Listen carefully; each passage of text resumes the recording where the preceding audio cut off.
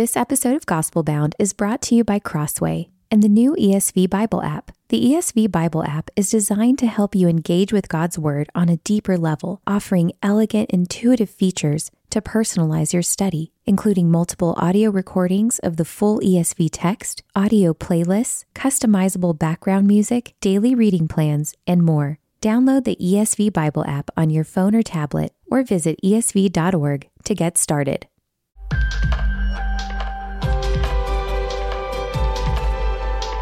You're listening to Gospel Bound, a podcast from the Gospel Coalition for those searching for firm faith in an anxious age. I'm your host, Colin Hanson. Elections have consequences, but not nearly as much as we probably think.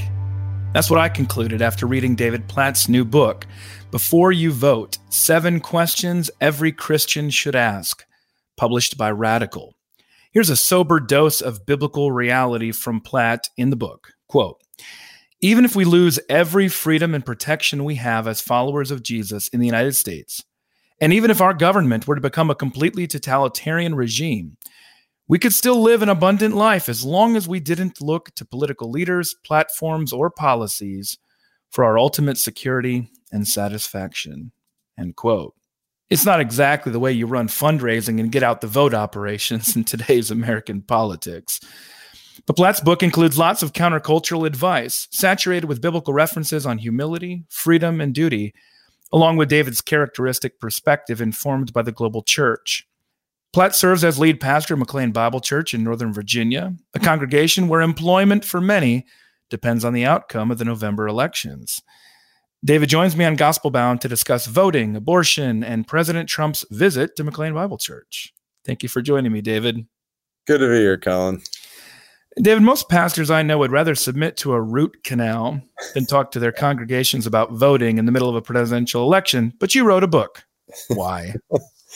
That's a great question, and one that I've asked myself on numerous occasions, Colin. I would say the way I look at it pastorally, the people that I shepherd are either going to be discipled by the world or they're going to be discipled by God's word on the critical issues going on around us in the world. And I just don't think I have the option of sitting back and staying quiet and letting them be discipled by the world on these things. And so I don't want this toxic political climate that we're in, and even the effects that it has on the church, to be what is discipling the people God's entrusted to my care. Like I want God's word, to the extent with which God's word speaks to certain things. So the last thing I want to do is add to God's word or like shepherd people according to my opinions. Okay, now that's just a whole nother realm of unfaithful pastoring. But I want to faithfully shepherd them with God's word and help them see how God's word addresses the most pressing issues around us. And if we're walking through this election, and when I see, and certainly it's, I think, more so here in Metro Washington, D.C., but just the effects of this toxic political climate on the church and the ways it has affected unity in the church and the centrality of the gospel, I'm compelled to speak. You started your pastoral career pretty young here in Birmingham. And have you seen Christian approaches to politics change during that time while you've been a pastor?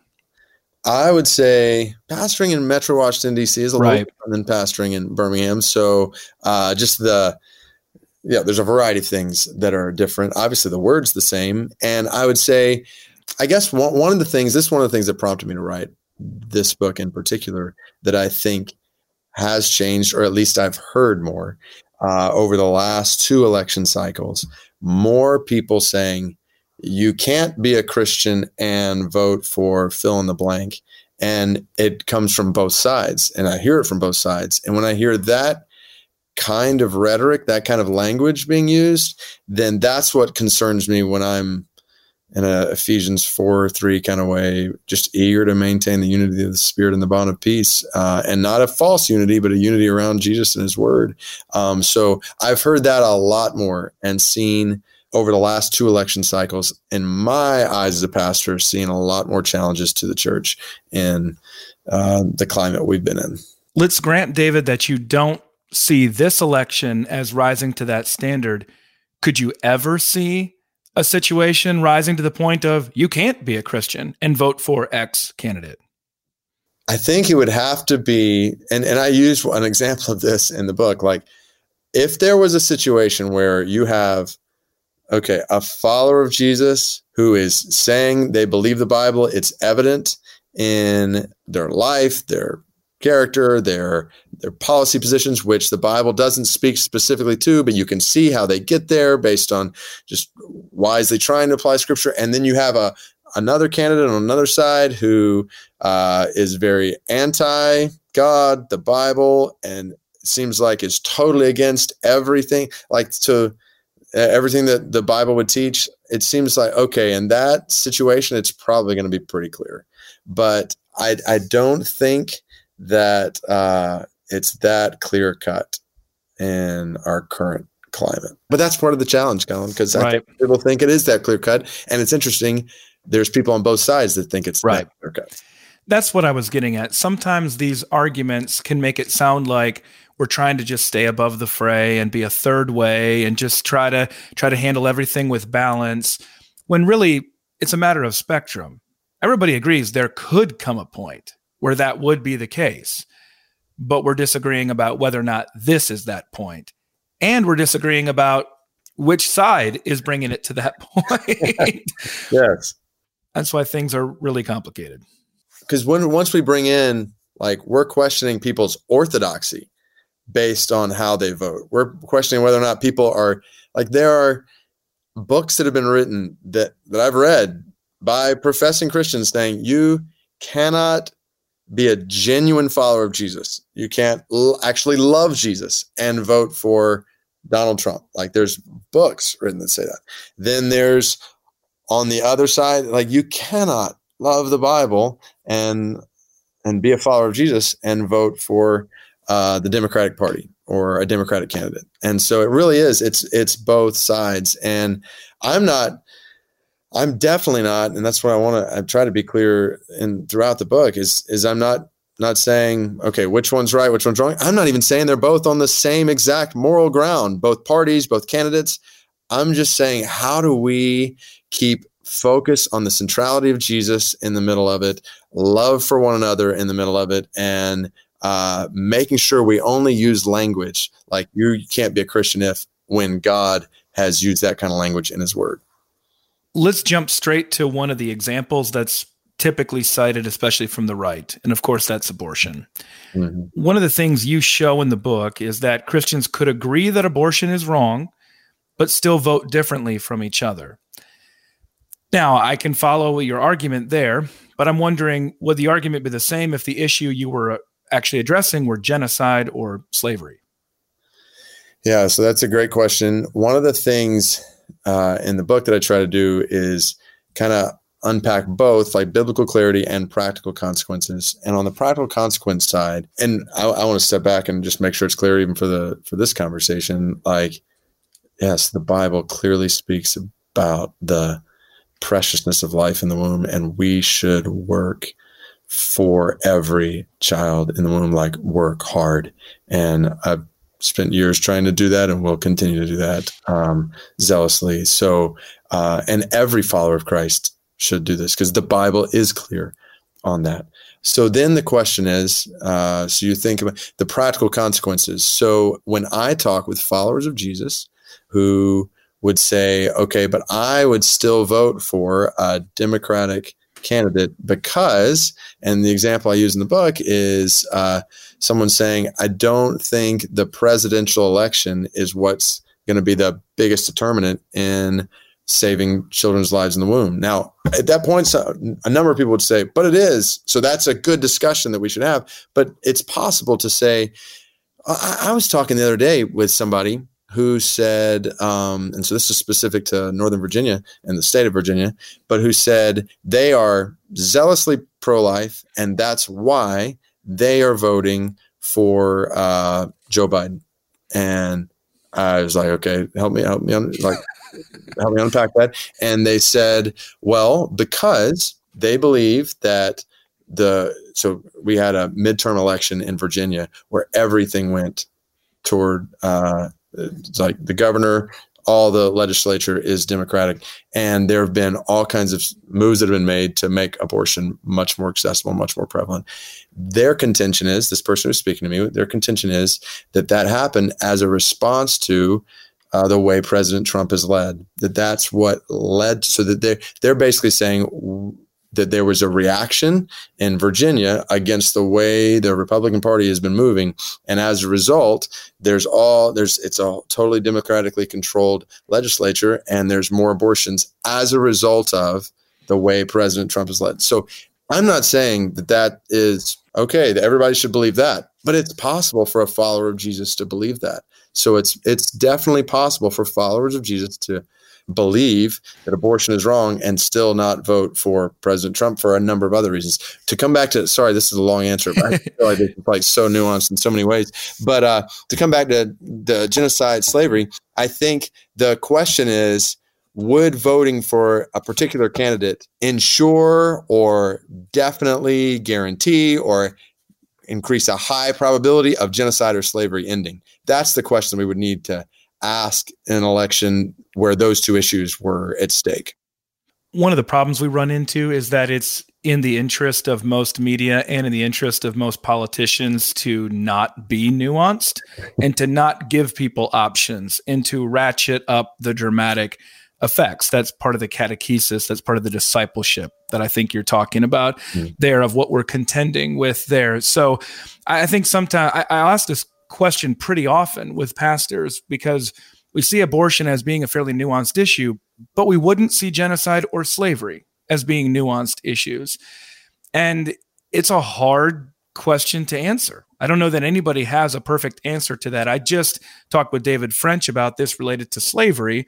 One of the problems is you can easily know which is the right side to be on with slavery. That's not a hard thing to be able to figure out. But the practical consequences of how this nation banned slavery wasn't entirely positive. There's a debatable political calculus there about the best way to go about it, even if you completely agree on the outcome of it. Then you're throwing in another layer there, which makes it a little bit easier. Of a lot of Christians at the time who believed the Bible were saying that slavery is a good thing. And you do have some Christians saying that about abortion today, which is completely heinous and horrible. So that part is clear. But I guess I wanted to say that's part of why your book is pretty helpful, is because it distinguishes between the biblical principles and the practical consequences. And it seems like, for reasons that I talked about earlier, those distinctions are often elided by politicians and by media in many cases. It's just hard to have a conversation about this over Twitter or Facebook or email, for that matter. And it's really apart from good, loving, caring Christian community where we're quick to listen, slow to speak, and slow to become angry. And we're really able to have really good dialogue about these things. And so, and that's what I appreciate what you said and even described abortion. We're not nuanced about abortion, right? In the sense that what the Bible says about it, that's clear. And so many other issues that are a part of an election. And that's one of the things I walk through in the book. If abortion was the only issue in an election, okay, then every Christian would vote the exact same way. But it's not the only issue. There are other issues. Now, at that point, some people would say, but they're not as important. But that's where one of the chapters in the book is just how do we weigh the issues and the practical consequences that we see coming from those issues. So political calculations are often complex, but biblical truth is clear, and we all want to hold on to that steadfast. And I don't want in any way to advocate for being flimsy, fuzzy on that which Scripture has spoken clearly on. And so how do we hold tight to that which Scripture has spoken clearly on, and then think through how to apply that in the world as wisely as possible, and realize different genuine followers of Jesus who hold fast to Scripture are going to come to some different conclusions. Believe it or not, David, these were the hard questions that I was going to wait to talk to you about till the end of the interview. That's the old interview tactic. You wait till the end. You warm the guy up, and then he feels more comfortable toward the end. But we're just jumping straight in. I have one more along those lines. It's a little broader, though. Most Christians, they admit when it comes to tax policy, there's room to disagree. The Bible doesn't really give us a ton to go on when it comes to specific tax policy. Is there any current political issue where you don't see any room for Christians to disagree on goals or strategies? Goals or strategies? Yeah. Man. Like, is there anything where it's just, this is totally straightforward. You really do need to do this. Yeah. So when I think of many of the social issues at stake in an election, including abortion, as well as marriage, issues revolving around sexuality. We can take any one of these, but marriage, it's clear what the Bible says. And so we need to promote a biblical view of marriage as a union between a man and a woman. And so when it comes to, when we've walked through as a country, how are we going to define marriage? Everything we do as Christians should be focused on promoting a biblical view of marriage. At the same time, so not pulling back from that. It's rare that we get to vote and it's just crystal clear. Do you believe marriage is this or that? There's often 10 other issues. So that's one of the things I walk through in the book. There's so many other issues that you start dealing with competing injustices, and you start realize, okay, this candidate is going to promote biblical marriage, but they're not going to do this over here, which I think would be helpful. And this candidate over here is going to do that, but not going to do this. And then that's where you start to weigh those decisions. I think the way our elections work, especially in a two-party system where you have two choices, it's not going to be that clear-cut in the kind of elections that we do. In conversations about marriage, about sexuality, about abortion, and strategies for how to go about that, I think that is where strategies is definitely going to get more nuanced and maybe variable, because you can have the same end, but the means to get there, you might think this is wiser or that is wiser. It seems odd to say, David, but a lot of our younger listeners probably don't remember that within not that long ago, we were voting on marriage. Yeah. We're voting straight up on that issue in a number of different states. And we would have voted on it even in states like Alabama, if not for the Supreme Court's Obergefell decision, which took it out of that Democratic realm. And interestingly, the Republican Party more or less stopped even bothering with it at that point, which speaks into the issue of what the parties are trying to do with the voters. Because you can talk about your conscience all you want, you can talk about your values and what we believe as Christians all you want, but if neither of the political parties thinks that it's advantageous for them to promote that view politically, then it's not even within the realm of possibility for us to talk about. So that's just another realm of something that's gone from being you could probably have stood up in your pulpit in Birmingham, Alabama, and told everybody, hey, everybody, it's real clear. Go out there and vote no when it comes to gay marriage. But then you didn't even have that chance because of all kinds of different other issues, and it becomes much more complicated. I think about there was some legislation last year here in Northern Virginia when it came to our school board, and some issues about sexuality that they were going to begin promoting in schools. And so I walked through that Sunday, just clearly what the Bible teaches about sexuality. And it was, I'm trying to remember, I have to look back at what other issues were there, but to the extent with which, to this question, to the extent with which that was the only issue at stake and the Bible's clearly spoken on that issue, then I think it makes sense to say, so followers of Christ, we promote this truth. That's straight from God's word. It's when you add on other factors, i.e. other issues, personality, character of the people promoting those issues, whatever else, just a myriad of other things. That's where the complications come in sometimes. Okay, let me step back and ask some bigger, broader questions related to the book. Again, it's Before You Vote, 7 Questions Every Christian Should Ask, published by Radical. David, is it my Christian duty to vote? Yeah, so that's question number 1 in the book.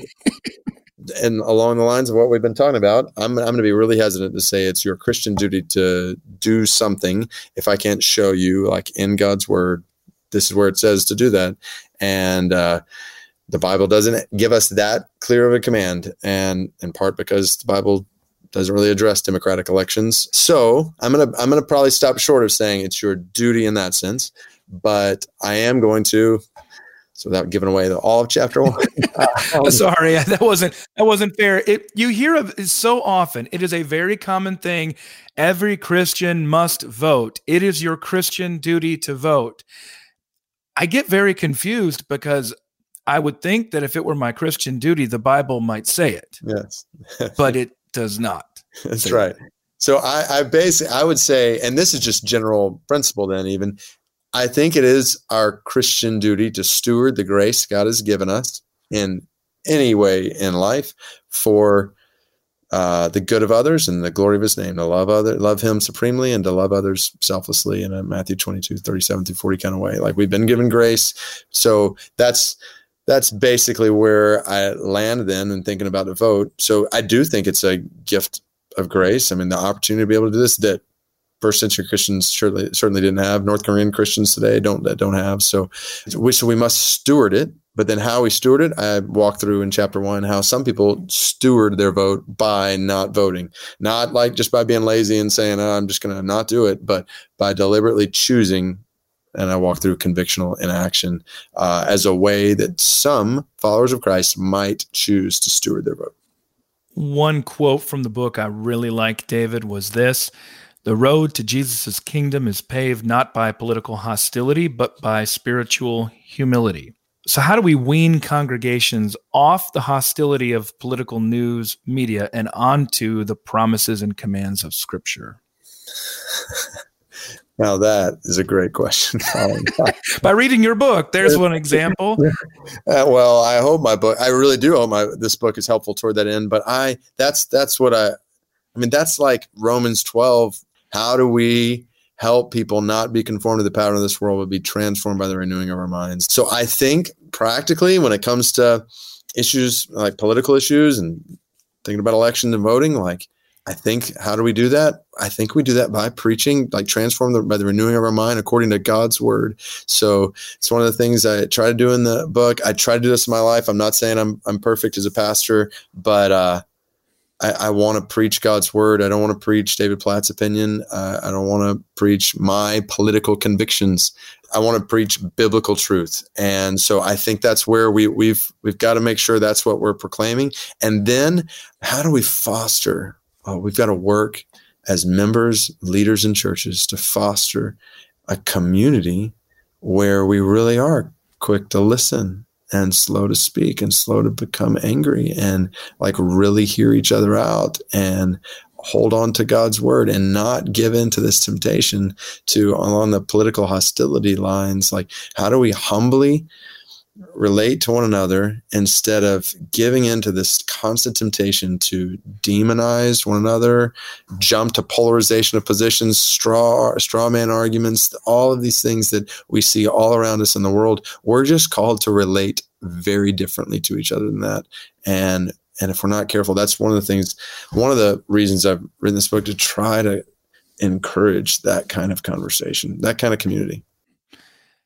What prompted you to specifically talk about critical race theory and the movement Black Lives Matter recently in your sermon? Was it sort of that disparagement of people, that hostility that was coming up, those accusations? I mean, that was a little interesting. Some people had sent me that clip from you and said, wow, David felt compelled, like he had to say these things by name there. What was the pastoral situation that gave rise to that statement? So we've walked through, as a church, we're working on finalizing a whole discipleship we've created.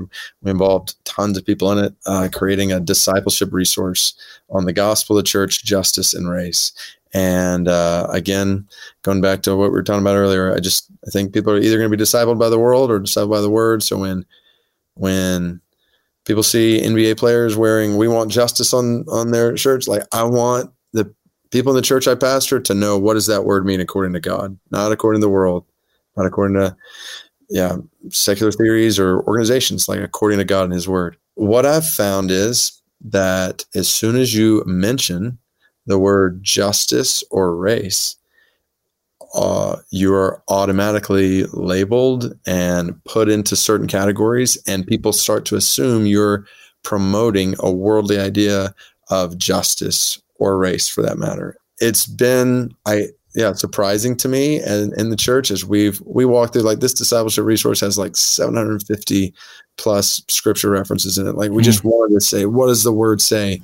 But then, and I don't think it's people who have interacted with the resource. It's just kind of people who hear you're talking about justice and race. And so they start saying, okay, like, part of why we did that was to show the difference between the gospel and God's word and critical race theory, or what Black Lives Matter as an organization might be promoting that are not in line with a biblical worldview. But then it kind of gets looped in together. And so, over recent days, people have asked me if I'm a part of Antifa, if I am, advocating critical race theory, if I'm fully supportive of Black Lives Matter as an organization. And I'm not sure where that comes from. So that's why in that particular instance, it's just felt that it would be helpful to make sure that's clear, and really not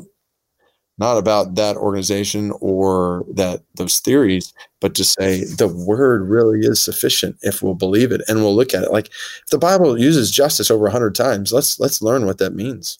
Yeah, I've found over the years that there are a number of Christians who, in the name of Christianity, will be more than happy to lie about what you believe and what you say. And in many cases, thanks to the internet, they get away with it. And so it's hard to know what to do in response. Even when you come out and you say explicitly, then all of a sudden some other people say, well, yeah, but why did he feel that he had to do that? Must have been because people thought that is what he's teaching. Well, not necessarily. It could just be because there's a lot of people out there who make a lot of money lying about high-profile Christians and churches. Could be that. And as a pastor, I was speaking that primarily to our church family, just saying, listen, brothers and sisters, and the whole context for that sermon that day was we live in a church world that wants to divide genuine followers of Jesus who believe the Bible from one another. And I just said, we're not going to do it here. Like, we're not going to give in to this pull that is so prevalent around us. We're just not going to do it. We're going to, I was using an illustration, we're going to hold on to ropes with each other, and we're going to disagree about some different things, but we're going to fix our eyes on 5 million people in Metro DC who don't know Christ, and 2 to 3 billion around the world have never even heard his name. We're going to run together for the glory of Christ, and we're not gonna let go of our fellowship together in the gospel. 2 questions left with David Platt, author of the new book Before You Vote: 7 Questions Every Christian Should Ask, published by Radical. David, it's dangerous pushing back in the United States against rights, but you write this. Quote, in a country saturated by claims to rights, Christianity is a completely countercultural way of life. Contrary to the pattern of this world that prioritizes our rights, Jesus calls us to prioritize others' needs. End quote. David, how might Christian mission and perception of Christians change if we lived out this command from Jesus? I think, when I read 1 Corinthians chapter 9, I think it would totally change. Like, even as I wrote this book, it was really convicting for my own heart to think about the ways that even a presidential election cycle and all the dialogue that goes into it is really contrary to the way Christ has called us to live. Like, there's so much about appealing to what is best for us, as opposed to appealing to how do I vote not with just my kids in mind, but with other kids in mind, with other families in mind, with other people in mind. And so how do I, this is obviously the essence of what it means to follow Christ, to deny ourselves, take up a cross, follow him, and to love others as ourselves in a Luke 10:25-37 kind of way. I just think that leads to very countercultural living, sacrifice, generosity, mercy, justice, in all the ways the Bible talks about these things. And wow, if that marked our lives, it would make our conversations right now and our conversations on social media and whatever a lot different. Well, David, you begin and end the book with President Trump's visit to your church, which is a pretty fascinating behind-the-scenes look about a pastoral decision that very, very few of us have ever been forced to make. So, talking with somebody who had, 5 minutes? Oh, it was 10 seconds to make a decision. 5 minutes before the arrival, yes, 10 seconds to make a decision. Yes. Given the same scenario with President Trump visiting your church today, would you make the same decision? Well played on final question. I don't know exactly what I do. I as best as I can tell, I hope I was following the leadership of the Spirit in that moment. And it's interesting. I just would mention this just in case somebody decides I'm not going to read this book. But one of the things I do in the book is some people think, why is that even a question? And if you think that, that's where I would encourage you to read the book, because that's where it's helpful to realize that actually there are followers of Jesus who have different perspectives on that, not on whether or not to pray for the president. We should always do that. We should all do that. That's clear in the Bible. That's 1 Timothy 2. Yeah. Again, that was surprising. People thought I was saying maybe we shouldn't pray for the president. No, of course we should. We should pray publicly for the president in the church. But whether or not to bring the president on stage and do that, I'll just put it this way. If we were going to do that again, I would love to be able to shepherd our people before and during and after that to make sure that the gospel was clear and unity around Christ and the church was not in any way questioned. There's a variety of things pastorally I would want to do in that. If we did that, I think just the challenges that keep me from saying, we would definitely do that. Because there's part of me that's I want to invite whoever's president in the years to come to come, whoever that might be, because I want to pray for them, because we are going to pray for them. It'd be an honor to pray for them in person. But just the way they get skewed in the media, the way people in Metro Washington, D.C., who just see a little bit and now think, okay, that church is aligned with this president and all that he says and all that he stands for. That's so there are genuine reasons why I'm going to be hesitant, but so hopefully I'd have some more time to think through it next time. Did you ever find out why your church was chosen? We have a late service, a 1 o'clock gathering, and it's on the way from the golf course to the White House. So it was, I think it was, I don't know all the background, but it just kind of certainly a convenient stop on the way back. And I mentioned in the book, the president was extremely kind and cordial. And I would just say, I appreciated my interaction with him. Well, the reason I was asking was because I want people listening to understand that a lot of decisions that pastors make are impossible decisions. There's no clear biblical guidance on it. There's no good there's no everybody will be happy if you choose this answer. You're selected not because of anything that you did or anything that you asked for. You didn't want this situation or invite this situation. Not that you were trying to dodge it. You didn't even realize it was a situation. You had no time to decide anything. If you had made a different decision, it would have been apocalyptic. The church that told the president he couldn't even come in to pray. So I hope you don't feel like I'm giving you a gotcha question in the end, because actually I think a lot of people don't understand. And if you go back in history, I teach a lot about Birmingham history, and we walk through the contentious moments in Birmingham's political, racial history. And I give people the actual scenarios that pastors faced. And I say, what decision would you make? And it's usually just too bad.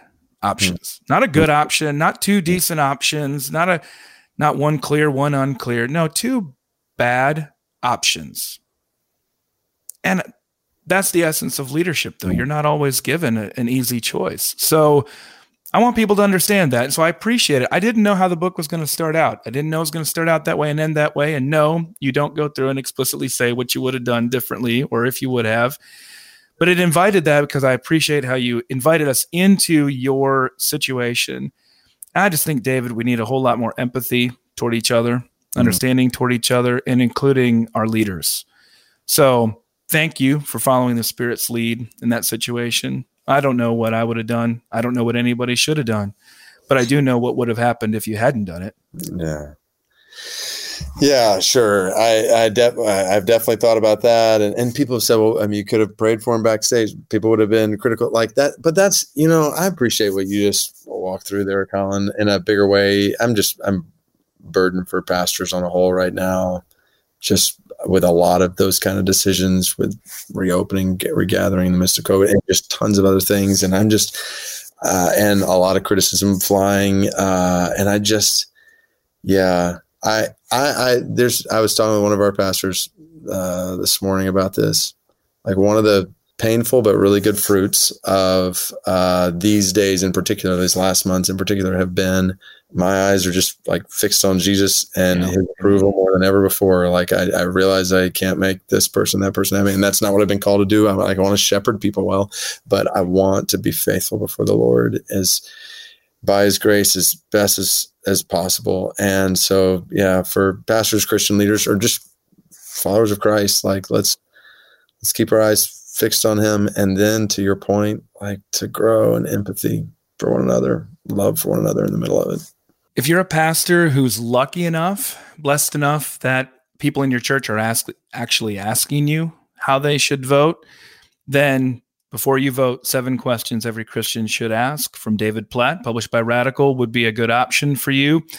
For those of you pastors who are facing situations where everybody's upset because you're not telling everybody how they need to vote, then I hope some of these words have been a comfort to you nonetheless, and trust that we're praying for you during these times.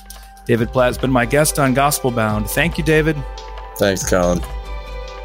Thanks for listening to this episode of Gospel Bound with Colin Hansen. Join us next time as we continue the search for firm faith in an anxious age.